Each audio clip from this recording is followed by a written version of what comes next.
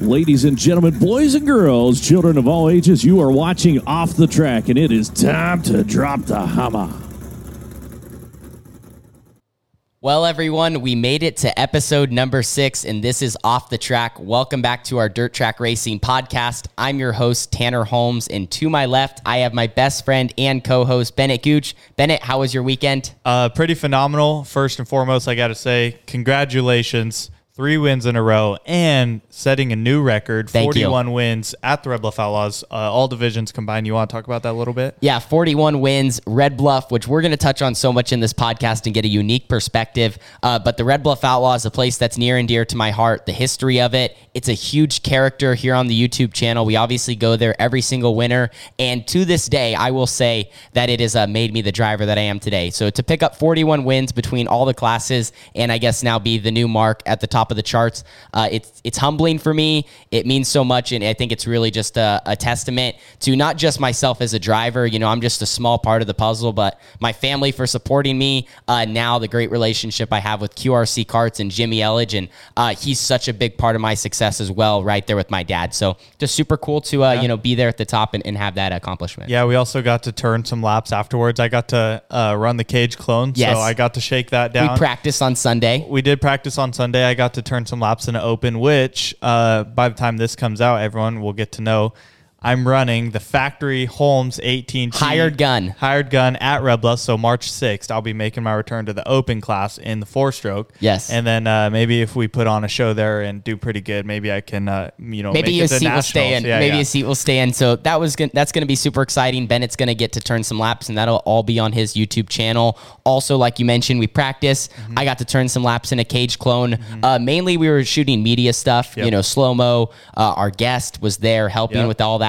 And that's kind of what we're going to jump right into here today. We have a phenomenal guest that's actually going to be here in studio, Kyler Shaw. Kyler Shaw, the owner of Fast 4 Media. You guys are going to get to hear about his story today. And he actually came up from California to Oregon to be here in studio with us, which we're super excited about. I met Kyler probably in 2016, right when I first started vlogging. He actually said something right after I posted my first YouTube video. He said, hey, if you ever want to do any announcing, I don't know if that's what he got out of my first vlog or whatever, but he's like, hey, you can come up to the booth and hang out. So it's going to be great to talk to him here today. Yeah, I think the first time I met Kyler was probably at Red Bluff right afterwards.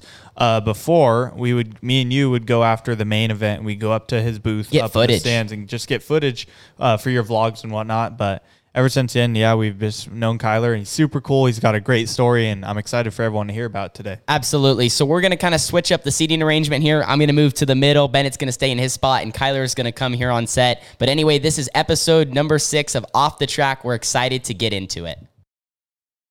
So joining us here today on episode number 6 of Off the Track in studio, we have the owner and operator of Fast 4 Media, a part-time sprint car driver, a good friend of mine and Bennett's, and also a sponsor on my 2021 sprint car. Kyler Shaw, you're usually behind the camera, and now you're in front of it. Welcome to the show. Yeah, thanks for having me. This is actually the first time I've been on a podcast, and like you touched on there, I've really never been in front of a camera other than the times that I raced back then, which we'll touch on later in the show. But yeah, usually pointing the camera instead of being in front of them. So it's great to be here. Absolutely. We're super stoked to have you on and get to tell the viewers a little bit about yourself. And that's how we really want to start the show. We did have an action-packed weekend at the Red Bluff Outlaws, which we want to get into. But first off, tell us a little bit about Kyler Shaw and Fast 4 Media. Yeah, Fast 4 Media is a broadcasting company. We do the Red Bluff Outlaws, Cycleland, a bunch of big micro races back east. Mostly specialize in broadcasting. I also do video projects for customers, if they want that. But mainly in the broadcasting side of things, trying to promote grassroots racing and really give it an outlet to grow. Yeah, and where are you from? Fresno, California. So, about 5 hours from Red Bluff. So. Yeah, about. A little bit of a tow every single weekend, depending on. Yeah, I actually, back then, I used to do the trek every week. Now I stay with Jimmy, or, I have a camper trailer I could stay in at the track. So that's really helped out these years. Yeah, so getting into now this last weekend at the Red Bluff Outlaws, a normal broadcast, points race number 9, and then also we got the chance to rent the track on Sunday. You rented it for about 12 to 15 drivers to shoot slow-mo videos, have a lot of fun. Talk about, just your weekend and getting to film a little bit about at Red Bluff. Yeah, it was a fun weekend. Like you touched on, we rented the track, and then obviously Saturday we raced. You got 3 in a row, 41 wins. Thank you. quite impressive. I videoed there a lot of years, and obviously we don't really see that every so often. So definitely a cool thing that you did there. Racing was great Saturday. Broadcast went well, and then Sunday we had some fun. We got to run the cage clones, and you got to shake your clone down for the race coming up in March. So you actually got behind a wheel of a car too. Yeah, I did. I got to run the cage clone, like I said, and then the Outlaw cart. I got to run the F4, and that was a thrill for sure. Absolutely. One question for you there, because I've raced an open and the cage clone, and you've raced the open, and you got to try cage clone actually. What's your opinion on the difference between hopping in a cage clone, because you don't race too often, you kind of just get in the car when you can and whatnot, going from a cage clone with something that's just about 17 horsepower, getting right into like a high 60 to low 70 horsepower open 500 Outlaw car? What was that like for you? Yeah, the cage clone was fun. Obviously it's got some speed. It was kind of like driving a Cadillac though compared to the Outlaw cart. Yeah. The cart is out of control. You know, if you don't know what you're doing, it could end tragic. So had to take it slow at first, but once I kind of got comfortable in the cart, it was actually really fun. I always have fun testing on Sundays at Red Bluff. Obviously, I can't race Saturdays because if I don't film, nobody will. Yeah. But yeah, it's the cart has a lot of power. Definitely way different than the clone. You could kind of hold it wide open in the clone and just be smooth. The Outlaw cart, I mean, something as little as too much throttle or a twitch in the wheel is enough to knock off a tent. Yeah, well, you looked pretty good. What would you say, Tanner? You looked good. I think you had you maybe got up on the berm a little bit on the bottom. One time you got into the berm, I think it was entering turns 3, right? Yeah, I got too low there, tried to get a little confident down there on the bottom and maybe get the left front up on the berm like some sprint car guys do because that's where I came from, so you can't do that in a cart. You talked a little bit about how you felt out of control or just the power of the 500, and that makes sense, you know, obviously not having that experience, but like not just because we're buddies or anything like that. Like you actually did look really, really good and almost, you know, had like an A-main pace. We didn't have transponders on or anything, but your lap times looked fine. You know, you were hitting, you know, certain lines and hitting everything properly, you know, weren't floating it into the wall or on exit or anything like that. So it was fun to get to watch you there, and hopefully you'll get a chance to get in the cart a little bit more. Yeah, it'd be fun to maybe get to race, but it's like I said, it's tough too. But yeah, the F4, you know, they said if I junked it, I had to pay for it. So I really had to make sure I didn't stuff it in the wall there. Really had to take it slow, but honestly, that kind of works better because, you know, like you always tell me before the races, slower is faster at Red Bluff. Oh, 100%. You can't just go balls to the wall and sail it in there. It doesn't work that way. Maybe at Cycleland, would you say? Yeah, Cycleland around the bottom, slower is definitely faster because you have to keep the car under you, a little bit like Red Bluff, because Red Bluff at some point, we're actually going to get into this, talk about Red Bluff and how it's changed over the years.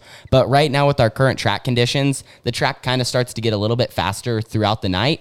But, you know, it has at some point where it does slow down a little bit, and it's, you know, at its slowest point, maybe 9.0s, 9.1s, 9.2s, and you really have to keep the car under you in order to actually be the fastest. Yeah, Cycleland, I've never ran there actually. You know, I run the test days on Sundays at Red Bluff, but I've never got the chance to run Cycleland, so that would be cool to try someday. It's definitely more fast paced. You know, on the wall, I guess, you know, when you're running up there, you can really feel the speed. Around the bottom, it actually is way shorter around. Yeah, Red Bluff is definitely fun to turn laps, but I would like to pound that curve on the fence at Cycleland for sure. So getting into Red Bluff, and I want to talk with you about how it's changed, because on the podcast, the first 5 episodes, we've mentioned Red Bluff a lot. It's a huge character throughout my YouTube videos. Obviously, we shoot 13 to 15 vlogs there every single year during the winter. Bennett and I, we've mentioned it quite a lot, how prestigious Red Bluff is, the history behind the place, how tough it is to win there, and the competition. And I want the viewers to hear it from someone else, because we always talk about this, but like really how prestigious is Red Bluff and the history behind the place, and what's that like, you know, filming there every single week? Yeah, it's every race there is pretty much a big race. Like last week was points race 9. It doesn't feel like that when you're there. It's you walk in that building and it feels like you're almost at the Chili Bowl maybe. Yeah. It's just the smell, everything about the atmosphere. Red Bluff. Yeah, the atmosphere. It's very tense. You know, the drivers know what they have to do to make the show every week. It's really cutthroat. There's just really nothing like it, I think. And over time, it's gotten probably harder and harder. You know, you won 3 in a row, which to some people watching this that may not know who some of those Outlaw Kart guys, it's not easy to win 3 in a row there. No way. Some people come to Red Bluff with no experience and they're like, I'm going to make the A, no problem. And then they're in the D main. Yeah, it's like, what the heck? It's just because crazy. you don't know who they are doesn't mean they're not good. And not only that, too, I think Tanner could probably agree on this, too, because when I got out of racing, I think it was the year they started to implement the pill draw qualifying. Yes. So now I guess luck kind of plays into it, because if you really don't hit the right pill and go out in the correct group, that could really hurt you and put you behind the 8 ball for the whole night. There's so many factors at Red Bluff, and that's something to touch on, like how things have changed over the years, not only with the racetrack, but also, how legit Red Bluff is now. Like, it's especially crazy this season. We recently had different ownership at the racetrack within the past couple of years, and we've seen some changes at the Red Bluff Outlaws. Can you talk a little bit about that? Because, for example, we now have victory lane photos. We have victory lane photos, podium finishers. We have checks. Like Bennett said, the pill draw. That's a big deal because, you go sprint car races. There's some form of way to maybe put you in a qualifying group, where at the Red Bluff Outlaws, from all the years I've ever ran there, minus this year and the last, we literally, based off of where you are in points, is where you go out. So every single week, like, you're pretty much, I'm third in points. I know I'm going to be in the first group, or I know I'm going to be in this group. And so we're starting to see a lot of changes, and I think a lot of them are for the better in legitimizing Red Bluff. I actually was going to talk about that. Back then, you were talking about the pill draw. That used to not be the case. You used to just, the first point race, I believe you pill drew because there was no points yet. Yep. And then after that, if you were the points leader, there was either like a 50% invert or a 25% or something. Yeah, I think that was every couple races. They would change and switch off. Yeah, so if you're the points leader, you pretty much went out first or fourth group at the latest. But now, you could draw the 100 tomorrow or this weekend, and you're the last car out. Yeah, hopefully you don't jinx us, because it has been good to go. Well, this last weekend, actually, the track stayed gripped up throughout most of the night, or throughout most of the qualifying sessions, I should say, and it really didn't matter, but that definitely plays a big factor with trying to go quick time. A lot of times we've been seeing, the first or second or third group, and then after that, the track gets much slower. Yeah, the second and third group, I think, has been kind of the more dominant once it cleans off a little bit. Yeah, because they run the heat races with the box stocks, and it kind of gets it dirty, so once that dust is cleaned off, that's when it really starts to give some character. Pistol Pete last week, I actually think he went fourth, second to last group. So. Yeah, he did go out fairly late. In talking about track conditions, as it's changed throughout the night, you've been filming at the Red Bluff Outlaws since 2014, right? Yeah, from in the crow's nest on the back stretch, actually. It kind of evolved over time, started out in that crow's nest.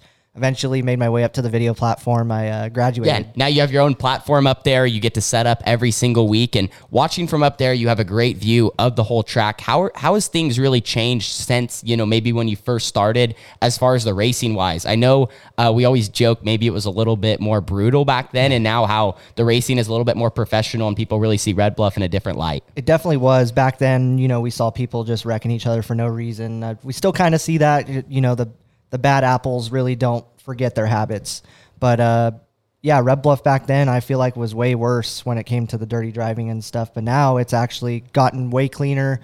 I know some people still say it's bad or worse or whatever, but watching all those races, it's definitely improved. It's not how it was when I first started. Yeah, I remember back in the day, if you recall this. So I think it was when Ryan first started RFC.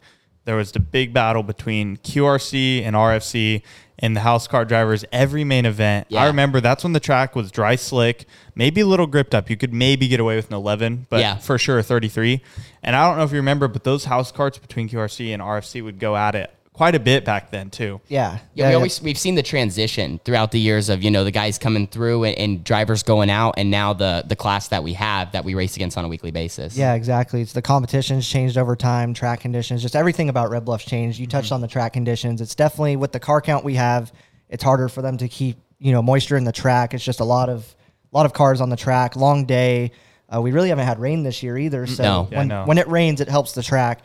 Believe it or not, since it's indoors, but it does help. It gets water on the tires when they come out there. It keeps the moisture in, but we really haven't seen much of that. So there's been a lot of rubber this year, which, I know the drivers probably don't like too much, but there's not much they could do really with how many cars they've had lately. Like back then in 2014, I think we probably had 130 cars a night. Which was fantastic back then. That was great. Now we have 200 cars. That's never happened in Red Bluff history. The material's probably worn out a little bit because it's, it's over time, and it's the same stuff that we share with the horse people and the rodeo people. Yeah, it's not clay. If you didn't know that sitting at home, it's actually dirt. And the horses use it to barrel racing and stuff like that. So they have to make sure the dirt is soft enough for their hoofs, and clay is not soft. Yeah, but one of the cool things about that, too, is we have such a big car count now, as you guys can agree. And like you were saying, the racing has got a lot more respectable for sure. And that's super cool to see because, with just a huge amount of cars, a big class, and now that we're kind of on the big platform with your Fast Four Media broadcasting us out, too, the whole world. Everyone gets to watch highlights on we've been cleaning it Facebook, up for sure. Instagram, Twitter, get the chance to post a little bit on YouTube. And that's really where we want to dive into next on your story. So before Fast Four Media was a thing, you were actually a racer yourself. You come from a racing background and a family of racers. Can you tell us a little bit about how that journey got started? Yeah, I think that's actually what kind of kickstarted this whole Fast Four thing, to be honest. Being in the racing, I'll touch on that a little more later. But yeah, my dad, when I was born, was racing 250s out at Lemoore Raceway. At the time, 600s weren't really established yet. 250s were the thing, 2 strokes. So eventually 600s made their way into the sport. And ever since I went to Lemoore and watched my dad, I just kind of had an interest in giving it a shot. Got in a junior sprint at a young age and ran that for a couple of years, went up into restricted, ran non-wing, and then moved from non-wing to sprint cars. And yeah, I kind of sat in sprint cars there for a little bit, and then eventually Fast Four kind of just blew up. Really, it's kind of crazy how it grew over time. What were some of your local tracks? I know you mentioned Lemoore, but with where you guys were located in the Fresno area, where were you racing at on a weekly basis, and what did that competition really look like? Primarily, we would race Plaza Park Raceway. It's about 45 minutes from our house. Lemoore Raceway was too. We raced there a lot. Delta Speedway and Dixon were a little further north, so we didn't really hit there much, but those tracks were equally as great. But Plaza Park, the competition there was second to none. Same with Lemoore, because really everybody crossed over and ran the same places. But Plaza Park is more of longer straightaways, tighter corners. It would build a curb on the fence. And back then, we used to have 50 supers on a weekly show. That's incredible. Yeah, so micros were really healthy back then. They're still pretty healthy. It's just trying to get everybody to bring their cars out. But yeah, Plaza Park, I raced against, the likes of Facinos, Celsies, Macedos. They've all made names for themselves up in higher forms of racing. So it's kind of cool to race against those people. I wasn't quite as good as they were. So here I am with Fast Four. But yeah, it was still cool to race those guys and kind of learn from the best, really. So coming up through the micro rank, I got a question for you. So me and Tanner have never had the opportunity to race a micro, and I know we'd love to. We always talk about maybe going back to Millbridge or whatnot. But what's kind of the difference between a micro and an outlaw kart? Because you've turned laps in both. Could you maybe tell us a little bit what you think the differences are? Obviously, the most generic answer you'll hear is the no suspension, which definitely plays a factor. Karts definitely are a little rougher on the body. They bounce around and stuff if you miss your line. Like at Red Bluff, we always talk about after qualifying, if you lift before the corner, you just bounce the whole time. Yeah, it's nuts. You have to stay in the throttle through that corner and then lift on the backstretch, or you're going to hop. Well, micros, they really are stable. I would say they're pretty comparable to a sprint car, I would think. They wing into the corner. The suspension carries the car a little bit. So when it's rough, it's not too bad, but it definitely does throw the car around. But a kart, when it's rough, that's not a totally very fun different ride. story. No, yeah. But that's super unique. And I know me and Tanner would love to get behind the wheel of a micro. Hopefully. Hey, I do know a guy with one. Hey, Shaw you might have to give us some tips too. So maybe we'll have to make a trip down there. Yeah. So talking about your story, you came through the micro sprints. You obviously raced with a pretty tough class of drivers and a great time to be involved in micros. And then you transitioned to the sprint car scene. You have an older brother, Cohen Shaw. Cohen, a heck of a wheelman on the West Coast and in California. Doesn't he have a driller? Yeah, you couldn't really ask for a better mentor there. He won a driller in stock non-wing at the Tulsa Shootout, obviously. And he really made a name for himself in the micro stuff, and then we moved up to the sprint cars. So transitioning from the micros to the sprint cars, what does that look like for the Shaw family? And then also, like you touched on, having your brother right there along with you to kind of hold your hand in a way and show you the ropes. Yeah, it's really nice to have somebody to help you and get you on the pathway to success. My brother had been running sprint cars years before I even thought about running one. So when I came into it, he kind of was basically my mentor and helped me out with a lot of stuff. And I feel like that definitely helps. If you don't really have the help you need, you don't know what you're doing wrong, you can't really build off of that. So my brother definitely was a really big part of my success in the sprint car. It definitely makes that transition easier because having someone, whether it's setup, teaching you how to drive. I know for myself, having my crew chief, Roger, he really knows setup and whatnot. So it helps the learning curve for me, as we always usually have the setup dialed in and stuff like that. Can you tell us real quickly about where your first sprint car race was at? My first sprint car race, I believe, was at Placerville. I know Placerville I ran full time for a couple seasons, and Placerville's tough. It builds a curb. It's got that red clay. Mm-hmm. I know cleaning the cars was never really fun during the week, but that curb was gnarly. If you made the slightest mistake, you were pushing over the cushion or Sometimes you could slot car around that thing, but it's not very fast. You got to keep the wheels spinning on that curb. But I kind of grew it's like a love for Placerville or sprint cars. Yeah, and I really got good at running the bottom because of that place. Really, to run the bottom at Placerville, you have to park it. Oh, yeah. It would be like a very narrow patch of moisture down on the bottom. That I was trying to carry the left front on the berm in turn 3 at Red Bluff. That's kind of what you do at Placerville. Yeah. You got to keep that right rear in that moisture. Otherwise, it's not wide enough for the car, so your right rear would be out in the slick. But really started at Placerville, then made our way to Watsonville. I ran there quite a few seasons. So a quick question for you, and I always ask Tanner this, and we all know it's an ongoing feud between Tanner and Carly. Who's the better racer, you or your brother? My brother works on my car, so I don't think I can answer that. Yeah. But realistically, my brother, he really got good. I was good at Watsonville, so realistically at Watsonville, I was probably better for a while when I actually was running full time, but Cohen really was better at other tracks. I kind of became a local hero at that one track, and then we gained a lot of fans. Yeah, we go to Hanford, and then I'm running dead last in the main or something, or flipping out of the park at Silver Dollar. So I would say he was definitely better. Obviously, he has a driller, and I don't. Mm-hmm. Yeah, so, that's pretty established. I can't say I'm better anyway. Yeah, still super cool to be able to race with siblings, though, for sure. Who's better, you or Carly? I don't know. We'll have to let the viewers answer that one. I can't answer that. Yeah, I can't. I mean, Carly helps a lot on my sprint car. Actually, we're in a similar spot, I guess you could say. Might get beat up later. But yeah, the biggest thing is I just enjoy racing with Carly, and we obviously have our strong suits. Like at Red Bluff, obviously I have more laps there, and I enjoy getting to compete there in racing. So I guess at Red Bluff I'm better. Cycling, I mean, you could just toss up any given night. I guess you could say we're equal, and we'll just see what happens. Roseburg, maybe she might have an edge. Roseburg, she would tell me that she's the best because she won this last year. But it is cool because like you were touching on how my brother was my mentor, or I touched on that. You're kind of Carly's mentor. You're really good at Red Bluff. She really doesn't have a better teacher when it comes to Red Bluff. Than having you. 100%. Yeah, it's cool to get to help her out, and I try to teach her everything I know. I mean, that place is really simple in a way once you look at it and you figure things out. A lot of people just overthink it and overcomplicate it and overdrive. So thank you for bringing that up. After your first sprint car race, you get started. You talked a little bit about your Watsonville success, but what are some of the series and places you ran at besides like Watsonville and Placerville? Occasionally I would run like Civil War series back then. That was a really big thing. That was pretty big back then, right? Yeah, that was before Sprint Car Challenge Tour. They would usually get 40 cars, I would say, on a weekly race for the Civil War series. Yeah. So back then that was definitely the superior series. You had Sean Becker, Forsberg, they were definitely the guys to beat. They're the legends of sprint car racing. So on the West Coast for sure. Yeah. Other than that, I didn't run Civil War too much. I would just kind of hit shows. Like if they go to Watsonville, obviously I'm the local hero there. I gotta defend my turf. But I would run Silver Dollar whenever we could. That's a really long trek for us, but sometimes it was worth it. 2-day shows, you can't go wrong there. But other than that, we really didn't run anywhere other than Placerville and Watsonville full time. So you've ran a good amount in the micros, the sprint car. You've turned laps in Outlaw Kart, and I got to ask, what's your favorite out of the three?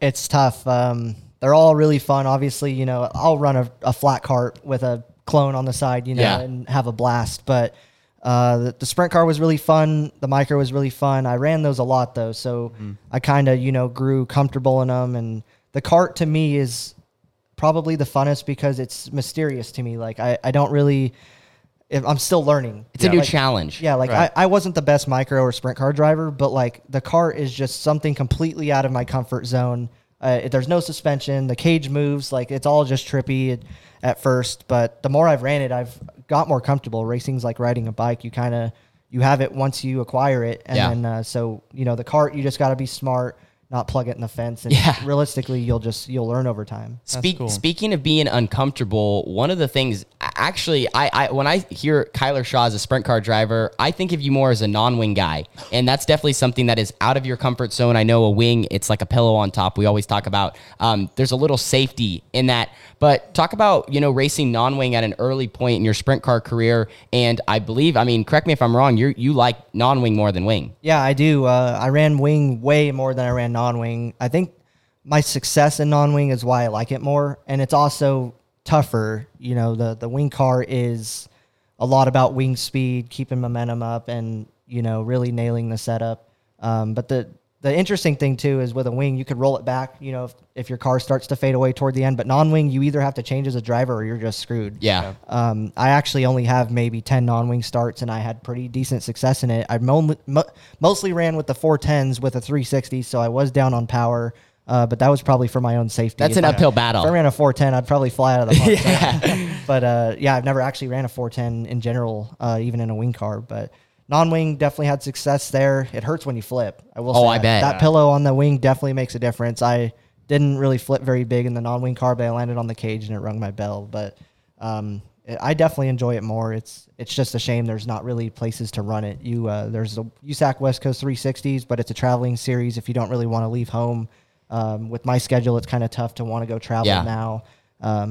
Maybe 5 races a year under my belt. So it's tough to go do that. So typically we'll just go run Watsonville and put the wing back on. So now that the viewers know a little bit about your sprint car career, let's talk about some of your success, and specifically at Watsonville, the Ocean Speedway. You mentioned it earlier. That was one of your best racetracks. Can you kind of touch on why that was one of your best racetracks and some of your highlight moments? Success. I don't know if I had much of that, but Watsonville, I was actually the dash man there for a little bit. I never won a race, which is unfortunate, but it's really hard to win a sprint car race, especially absolutely. When I was running Watsonville, Justin Sanders and Shane Golobic were actually weekly competition there. And I mean, they've grown to be some of the best drivers, you know, alive right now. So, what years were that? What years were you competing there mainly? I want to say probably 2015, 2016 when I first started videoing, but then over time, Fast 4 grew to the point where I couldn't race, professionally, if you want to call it that anymore. But at Watsonville, they used to call me the dash man. I won 3 dashes in a row. Luck of the draw. I drew the 2, and you know about that. Yeah. If you have the outside front row, you're guaranteed to lead into turn 1, especially at a place like that where the corners are so tight. Usually it's pretty narrow, like in the dash, so the momentum always wins there. And I always joke that there was a couple dashes Justin Sanders ran second to me. I think he did it on purpose so he would have lane choice for the feature. He's like, screw this dash. I want to win the race. But you were just pumped about winning the dash. I was like, dude, I won the dash 6 laps, man. I'm a hero.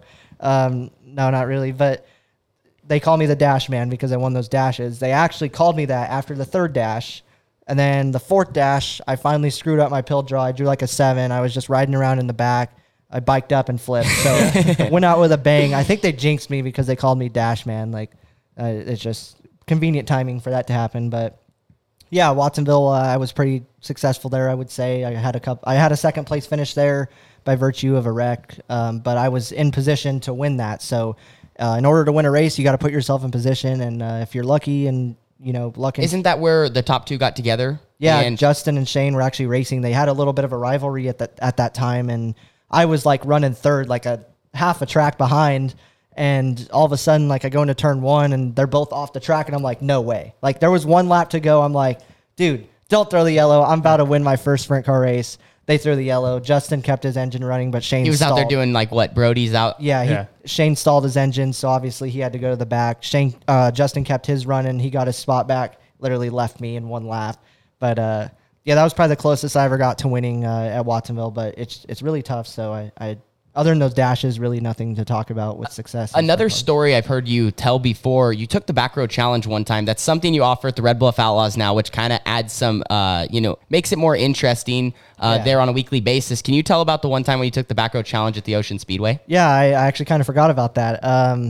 I was sick of losing from the front row. There's no worse feeling. You could probably agree. Maybe you could agree. Yeah, if you start on the pole and finish 7th, it sucks. Like, if you run 2nd from the pole, it sucks. Well, I wouldn't know. I think me and Tanner can both agree on this, because I think there's a while there in 250s, me and Tanner were like, we kind of prefer to start maybe 2nd row. Yeah. Or maybe 3rd row, just because when you're on the front row, you have expectation, like you're already winning, get out you can't front. lose. You got to get out front and set the pace, right. And you got to show everyone, where the fast line is, versus when you're, 2nd row, 3rd row, 4th row, you can see what the leaders are doing and kind of change up what you're doing and find something, because you can search. When you're leading, it's kind of hard to search because you're just on such a rampage to get as far out front as possible. It's kind of funny, just like on iRacing, I hate being first. Like, I'd rather be 2nd or 4th or 3rd. Yeah, I hate it. Anyway, I was sick of losing from the front row, so I decided, they had that back row challenge, I think, the whole time, but I was like, this is my best chance to win. And then, they crushed my confidence by losing all those races. So I was like, screw it, we're going to the back. Yeah. And that was actually probably the one time I had a car that was capable of winning. Imagine that.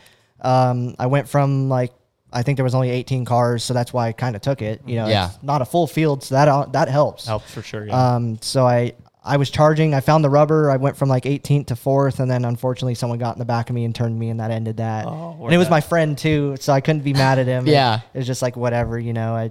It is what it is. But yeah, that was a pretty fun deal, and honestly, that probably kind of kickstarted the Back Row Challenge at Red Bluff. I think it's something the fans really can enjoy. You know, if the racing gets kind of strung out, look back and watch where that dude's going and see how much progress he's made. And that's really kind of put a prestigious level to Red Bluff, just to prove that everyone that's taken the front row and gone to the back still hasn't even gone closest. Well, I think Trace got up to 3rd, but then due to some technical issues, the second place car got disqualified and he got 2nd. But other than that, that's how difficult Red Bluff is. Like, we've been watching so many great drivers like Casey McLean, Ryan Foster, like phenomenal drivers take the Back Row Challenge, and they just come up short. And that's just how difficult Red Bluff really is. And if you're watching at home and you don't know about the Back Row Challenge, it actually pays $7,000 to go from last to first at Red Bluffs, plus whatever it pays to win now. Which so I think it's like $7,500 for a weekly show. Yeah, so if you go to the back and win the Vern Wheeler Memorial this weekend, it's $9,100. Yeah, that's a lot of money at the Red Bluff Outlaws. That's a lot of money for a go-kart race. You can go and buy a brand new, complete, almost ready to rip go-kart, you know, for that price. You could junk your car after doing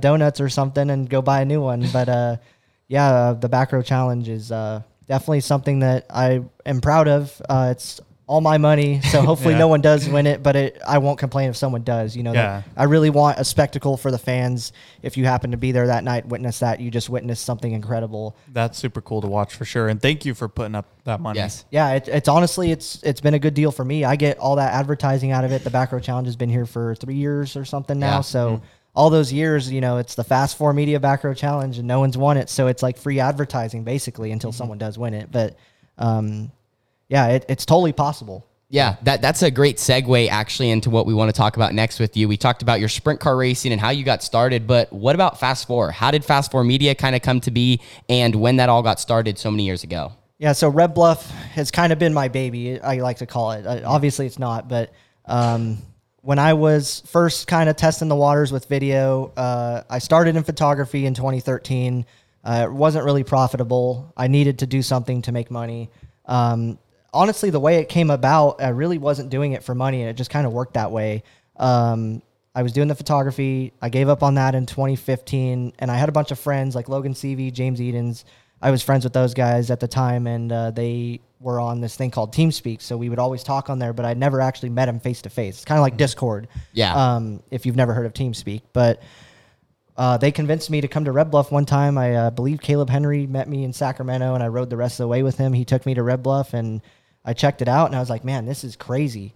Like, I've got to come video here more often. And plus, my friends were already there, so that always helps, you know, when you have friends. And Red Bluff had zero coverage at the time. Like, if you were just a guy, if I was posting my vlogs in 2014, like, that would have maybe been some of the only video. People wouldn't even, you know, record with their cell phone and post. Like, it was crazy the amount of coverage Red Bluff didn't have. Well, and some of those videos from back then, when I first started in video, I filmed in the Crow's Nest on the backstretch. Like, not the best videoing because that was my first time. So it honestly looked like some mom in the grandstands, you know, with her phone or something. With a little bit better camera. Yeah. It was actually a really good camera. It's the one I did the slow-mo with on Sunday. But it was not very professional, but it got a ton of views because people were like, what is this? Like, I've never seen this before. It's kind of like if you're like on YouTube just browsing and you see like Rallycross, you're like, wow, that is insane. Yeah. Like these people saw Red Bluff and they're wheeling, they're dooring each other, but they don't wreck. It was brutal back then. Yeah, like back then people were dooring each other and they wouldn't wreck. Obviously there would be some wrecks if you get hooked up just right, but if you hit someone in the Nerf bar, you could knock them out of the way and just keep on going. Yeah. So when you first started filming at the Red Bluff Outlaws, you actually weren't going live. You were on the back straightaway there just shooting highlight clips. How did that transition from that to actually doing live streaming and now closer to your current setup you have today? Yeah, so like I talked about, my friends convinced me to go video Red Bluff. I was just going up there to film. Broadcasting, actually, the way it came up was interesting. I never even thought about it. It was just one of those things that kind of popped up because of my friends, and now here we are. But getting to that, I did the filming on the backstretch, and people were like, man, this is cool. We need to somehow like get this out even further. if people could watch the race live, which at the time live broadcasting was still kind of new to yes, people. Very new. Like even me running at Watsonville, we had a video guy, but there was no live coverage because it was really hard to do at the time. Cell service was spotty, especially at Watsonville. It's basically in the middle of nowhere. Yeah. But yeah, I had friends talk to me after the race, and they're like, dude, this is sick. You actually need to figure out how to try and broadcast this and make it free so people can, check it out, maybe come watch, buy a cart, whatever. So I was like, man, I need to buy a tripod, a nice camera to actually take up there.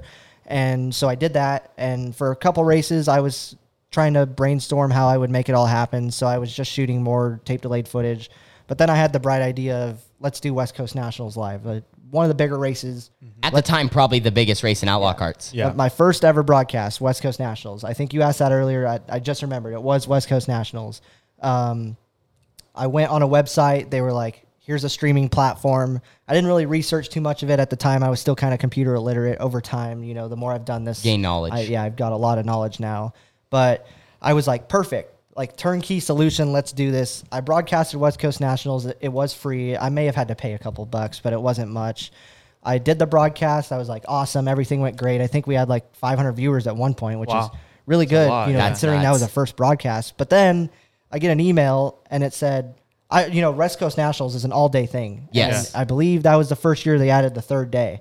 So that was a lot of streaming hours. So the platform I used had this thing called streaming hours per viewer or something like that. So one person watching for 1 hour was one streaming hour. Mm-hmm. Well, their limit was like 800 streaming hours. Well, I had 500 people watching. Yeah. It went way over, and they were trying to charge me a ton of money, and it just kind of disappeared. Like, I don't know if the company went out of business or what, but I lucked out there, already started out on the wrong foot. I was pumped that we got it broadcasted, but then I was like, dude, I do not have the money to pay for this. I want to say it was like $8,000 or something. That's nuts. Like, dude, I'm a kid. Yeah. Like, I can't. Fresh out of high school, just trying to film. Yeah, I'm just doing what my friends were asking me to do, and I kind of got screwed there, but it just went away. They never contacted me again about it, so I got kind of lucky there, and then I was like, all right, we need to figure out how to do this without issues like this coming absolutely. up. So when you mentioned that, what are some of your other like trials that you went through, starting video? You said you had to learn everything. I mean, this stuff is not easy. All these cameras,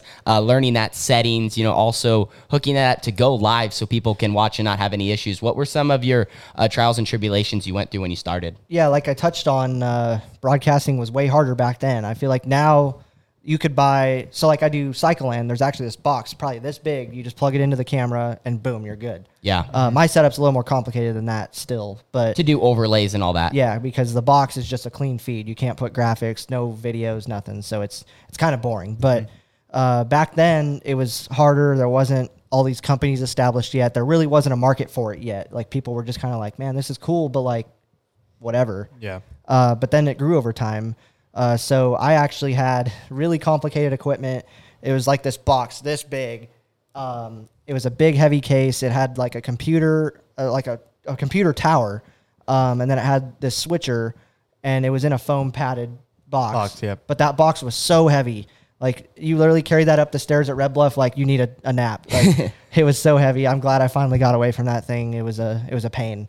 But the trials and tribulations with that, there's so many pieces of equipment, something's bound to go wrong. And at the time, technology's gotten better.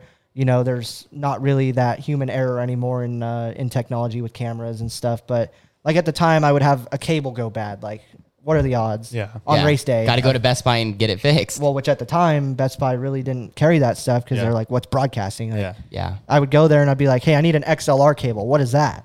That's literally this cable right here.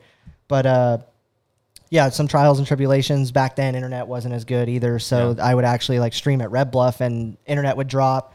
There was actually a time where the power went out. And I remember that. And that was during an open race too. Yeah. And they had to bring in a generator, I believe, or the power just came back on. Yeah.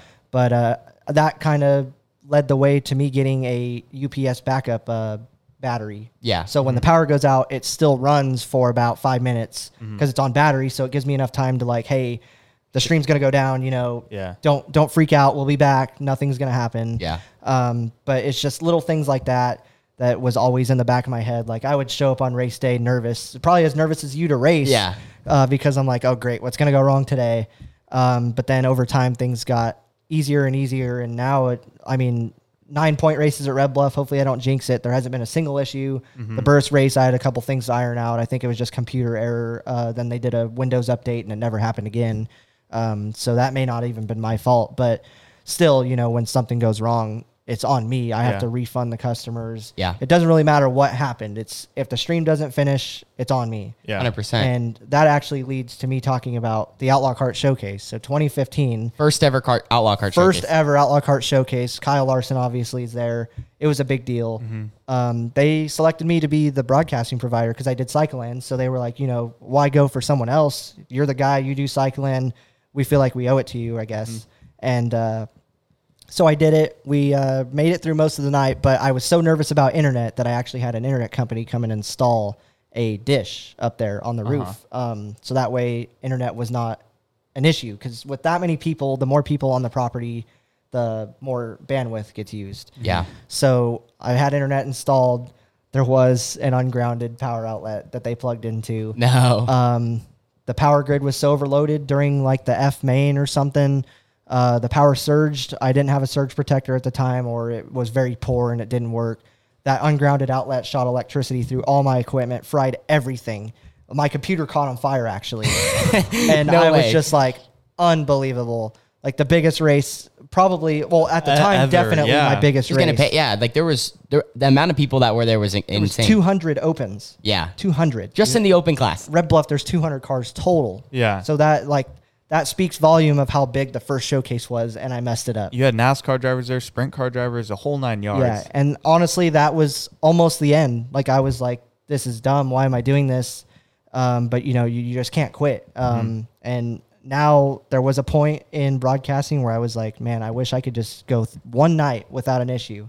And here we are, 9 races without an issue. And I kind of overlooked that. But looking back on it now, it was like, man, there was actually like a really rough time in my career of broadcasting that it was like I almost just stopped. Yeah. Thank goodness you didn't. And one thing too that we need to mention here, because I think we owe it to you, are the only one. You're the owner, the operator, everything. You did it all yourself. All that equipment. I remember at a young age watching you park your truck and bring all that equipment in to load it up at the early stages of Fast Four Media at Red Bluff. Oh, Red Bluff. Yeah, Red Bluff. And I was like, that's a lot, and it's thanks all to you. So thank you for continuing to do all that for sure. And can you touch on that a little bit? Like, what's a race weekend look like for you?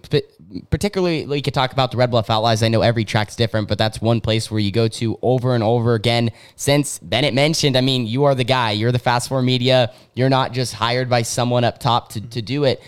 You do everything. So can you tell us a little bit about what that looks like and how you function throughout the day? Yeah, there's multiple things to touch on here. First of all, I'm 24 years old.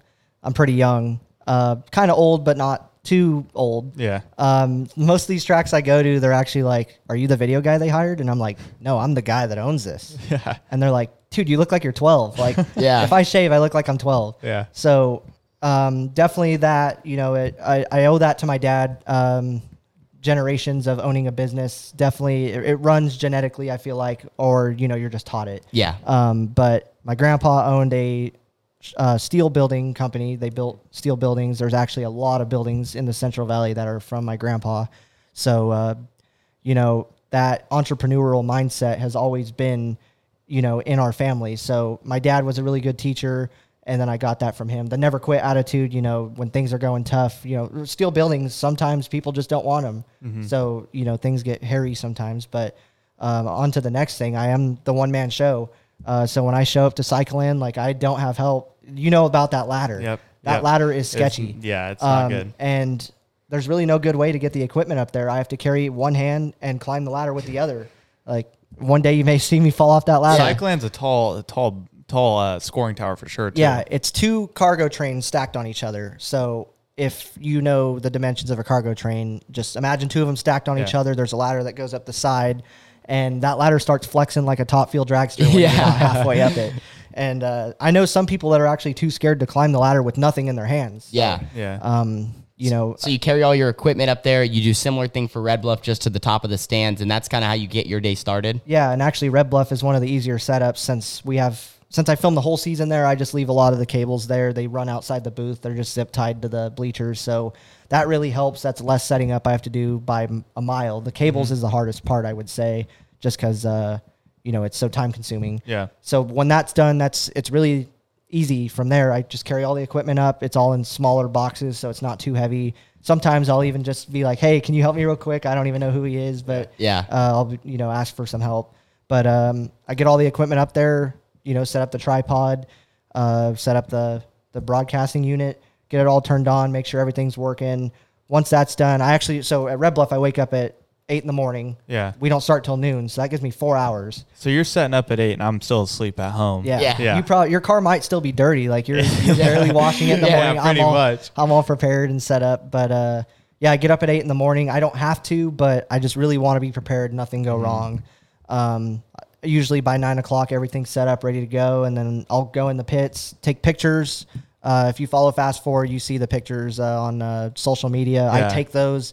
I work the technical support. If you've ever watched a stream and had an issue, you're texting me. Quick mention, I was stoked when you took a picture of me in the opens for the Fast Forward page. Yeah, that's actually kind of became like something every open driver. They want to be the cover of Fast Forward for that points race. Yeah, and I try not to put the same driver on there twice, but sometimes I'll have someone be like, hey, dude, put me on the Instagram. I need some clout. Yeah. And I'm like, I can't. I already posted you. But I run the tech support. I do social media. I'm the camera guy. And then I also run the streams. So like the graphics that are on there, I do that. The instant replays. Yeah, the replays. It's kind of a ghetto way to do it, but it works. If you're watching the broadcasts, it looks very professional.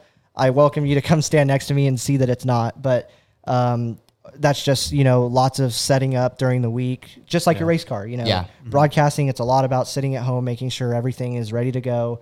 And with the wide view too. Yeah, the wide view is awesome. New thing that I had to actually Can you tell all the viewers that don't know, that maybe haven't seen the stream, what's the wide view? Yeah, so the wide view is all these years, like when you watch any broadcast, it's just mainly the one camera, or they have multiple cameras that they switch to. Yep. Well, I am more of a grassroots level. So when you watch like the World of Outlaws, you want to watch Donnie Schatz, you want to watch Brad Sweet. You don't really care about the people at the back. Right. But I have grandparents, parents that watch my stream. They want to see their kid if they're not in the camera view. So the wide view was kind of an idea I brainstormed this last year.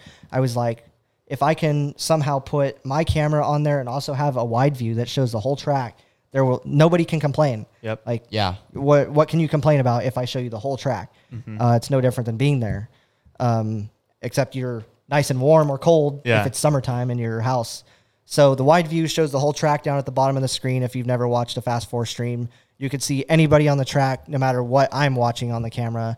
And there's also a scoring ticker on the left side. So you can see positions, lap times, or the gap. If some dude wrecks in 14th place, we know what happens. Or if there's a battle for usually you're watching the battle for the transfer spots, but things like that, if you're not videoing, we still at least get to know what happens versus maybe 2 years ago, some dude could have literally flipped and hit the ceiling and we would not have known if you wouldn't have had it on camera. So that was part of that. I don't want to miss anything. So the wide view was meant to basically let you watch anybody on the track. Or if you're more about the professional broadcast look, you can look at my camera and what I follow. Just follow the race along. So it's really working for the best of both worlds here to give you either, watch what I watch or watch your kid. And that's just the evolution of, Fast Forward. I listen to the customers. If you tell me to put what classes on the track, I actually just started doing that. I got a couple texts from people. Hey, we don't know what classes these are. We're just wanting to watch our kid. Can you please put the class on there? And I'm like, yeah. So the next week, I put the class on there. If you watch the replay from this last weekend, it'll say beginner box heat races or box stock heat races, something like that. So keep texting the Shaw support line. Yeah. If it's reasonable. Like there's some things I can't do. The wide view, that was actually kind of a struggle. Yeah. Like Cycleland is a little too big. So if I angle it toward one side of the track, you really can't see the other.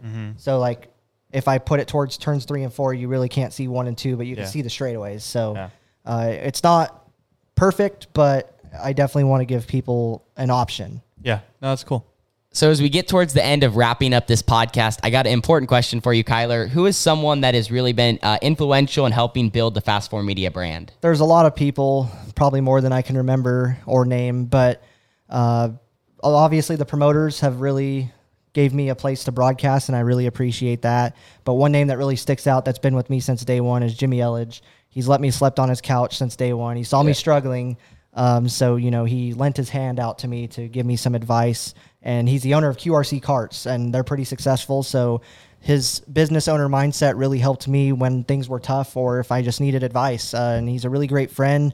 You're a car owner, like I said. And Jimmy is probably the guy that's been there for me ever since the start and continues to be there for me. That's great to hear, and I would agree with you 100%. I mean, when you first started broadcasting and going live at Red Bluff, Jimmy was the first guy to obviously hop on board because Red Bluff needed that coverage and needed to have someone there every week to, give everyone the show that we put on. And like you mentioned, I'm super close with Jimmy as well, and just super thankful for what he does for Outlaw Karts because he puts so many people before himself.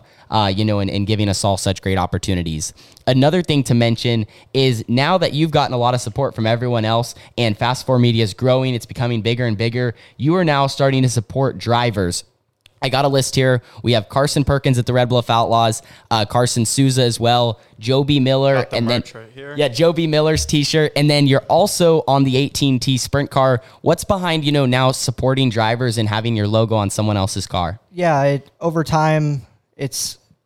In the beginning, I really didn't have anybody running my logo, so I was just kind of videoing without purpose. But I wanted to get out and help some people, and also in the process, get my logo on some cars. Having it on Carson Perkins at the Red Bluff Outlaws. Unfortunately, he's your rival. Yeah, right now we're battling for the points lead. But either way, no matter who wins here in this championship, it's great for me because I support you as well. So. It's just great to see the logo running around the track. I'm sure it might be helping put my name out there. There's no real way to know, but I just like to really support some of these drivers, and also it gives me someone to cheer for. And not even talking about Outlaw Karts. I know when you travel to the Midwest, like just as much as you stay at you mentioned Jimmy's house, like when you go back there, you're a driver, Joe B. Miller, you stay at his shop, you get to hang out with those guys and form that relationship. Yeah, Joe B's a really good guy, and he's one of the most prolific drivers in the micro community. You don't see him wrecking people. He's really clean. He's also really good. So that's definitely somebody I wanted to partner with. I know he, won't represent me wrong.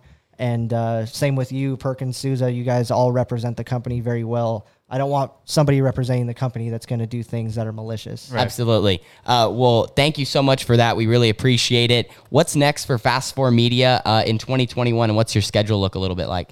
Schedule's about the same as always. I do the micro races back east. I'm trying to get Cycling covered to do 2 races in one night, but also just get the coverage for Outlaw Karts. What are some of your big micro races? The High Banks Hustle. That one is really well known, and it's really grown prestige more and more every year. The Non-Wing World Championship, it just started up a couple years ago. I believe this is the 4th annual one coming up. That one's really gotten prestigious over time. They get over 100 cars, just like the Hustle.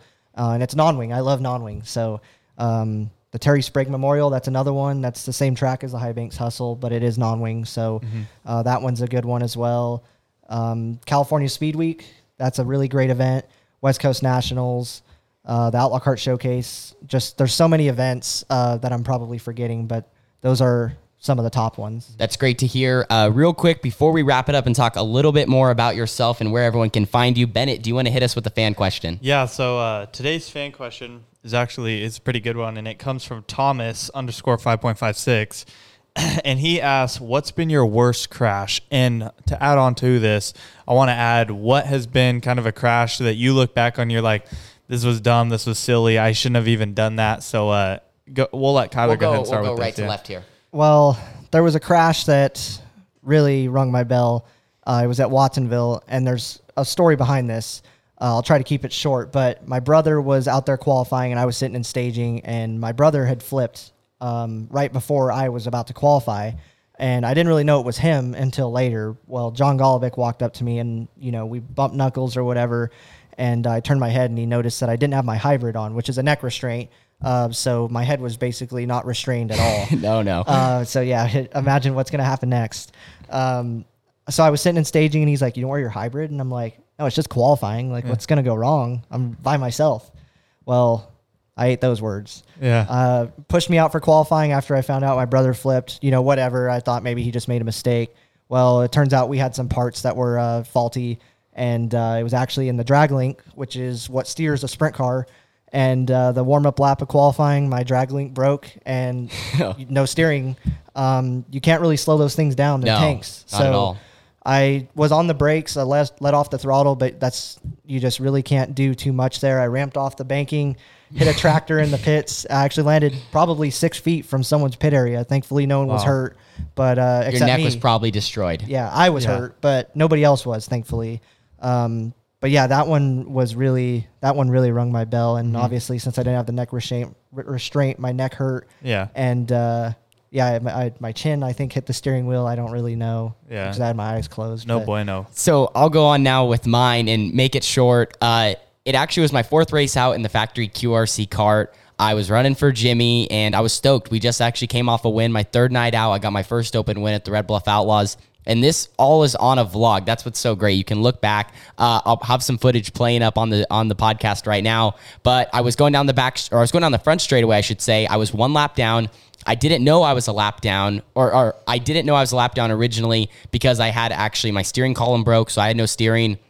I pulled into the infield. I actually went a lap or 2 down, and then I finally got it fixed, but no one ever told me that until the end. So I didn't want to just pull off, even though my B main event was over because it was a B6 transferred.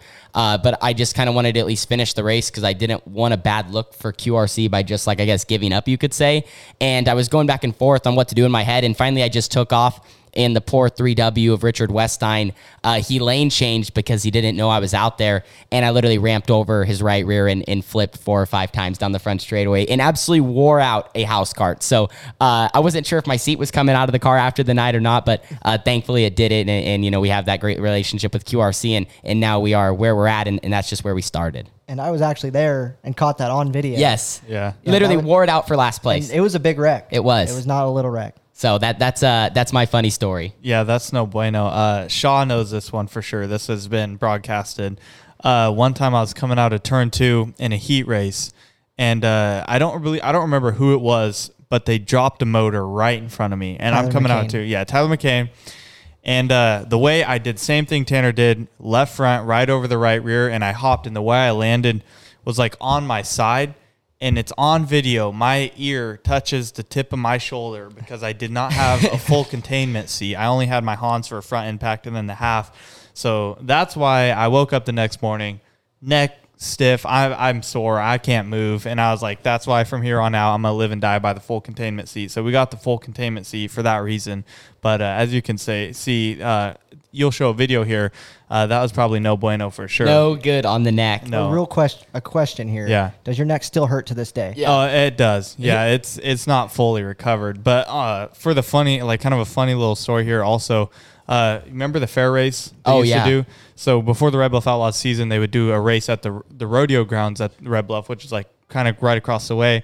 Well, my dad used Maria Kofer's dad, John Kofer's air gauge to do my tire pressures.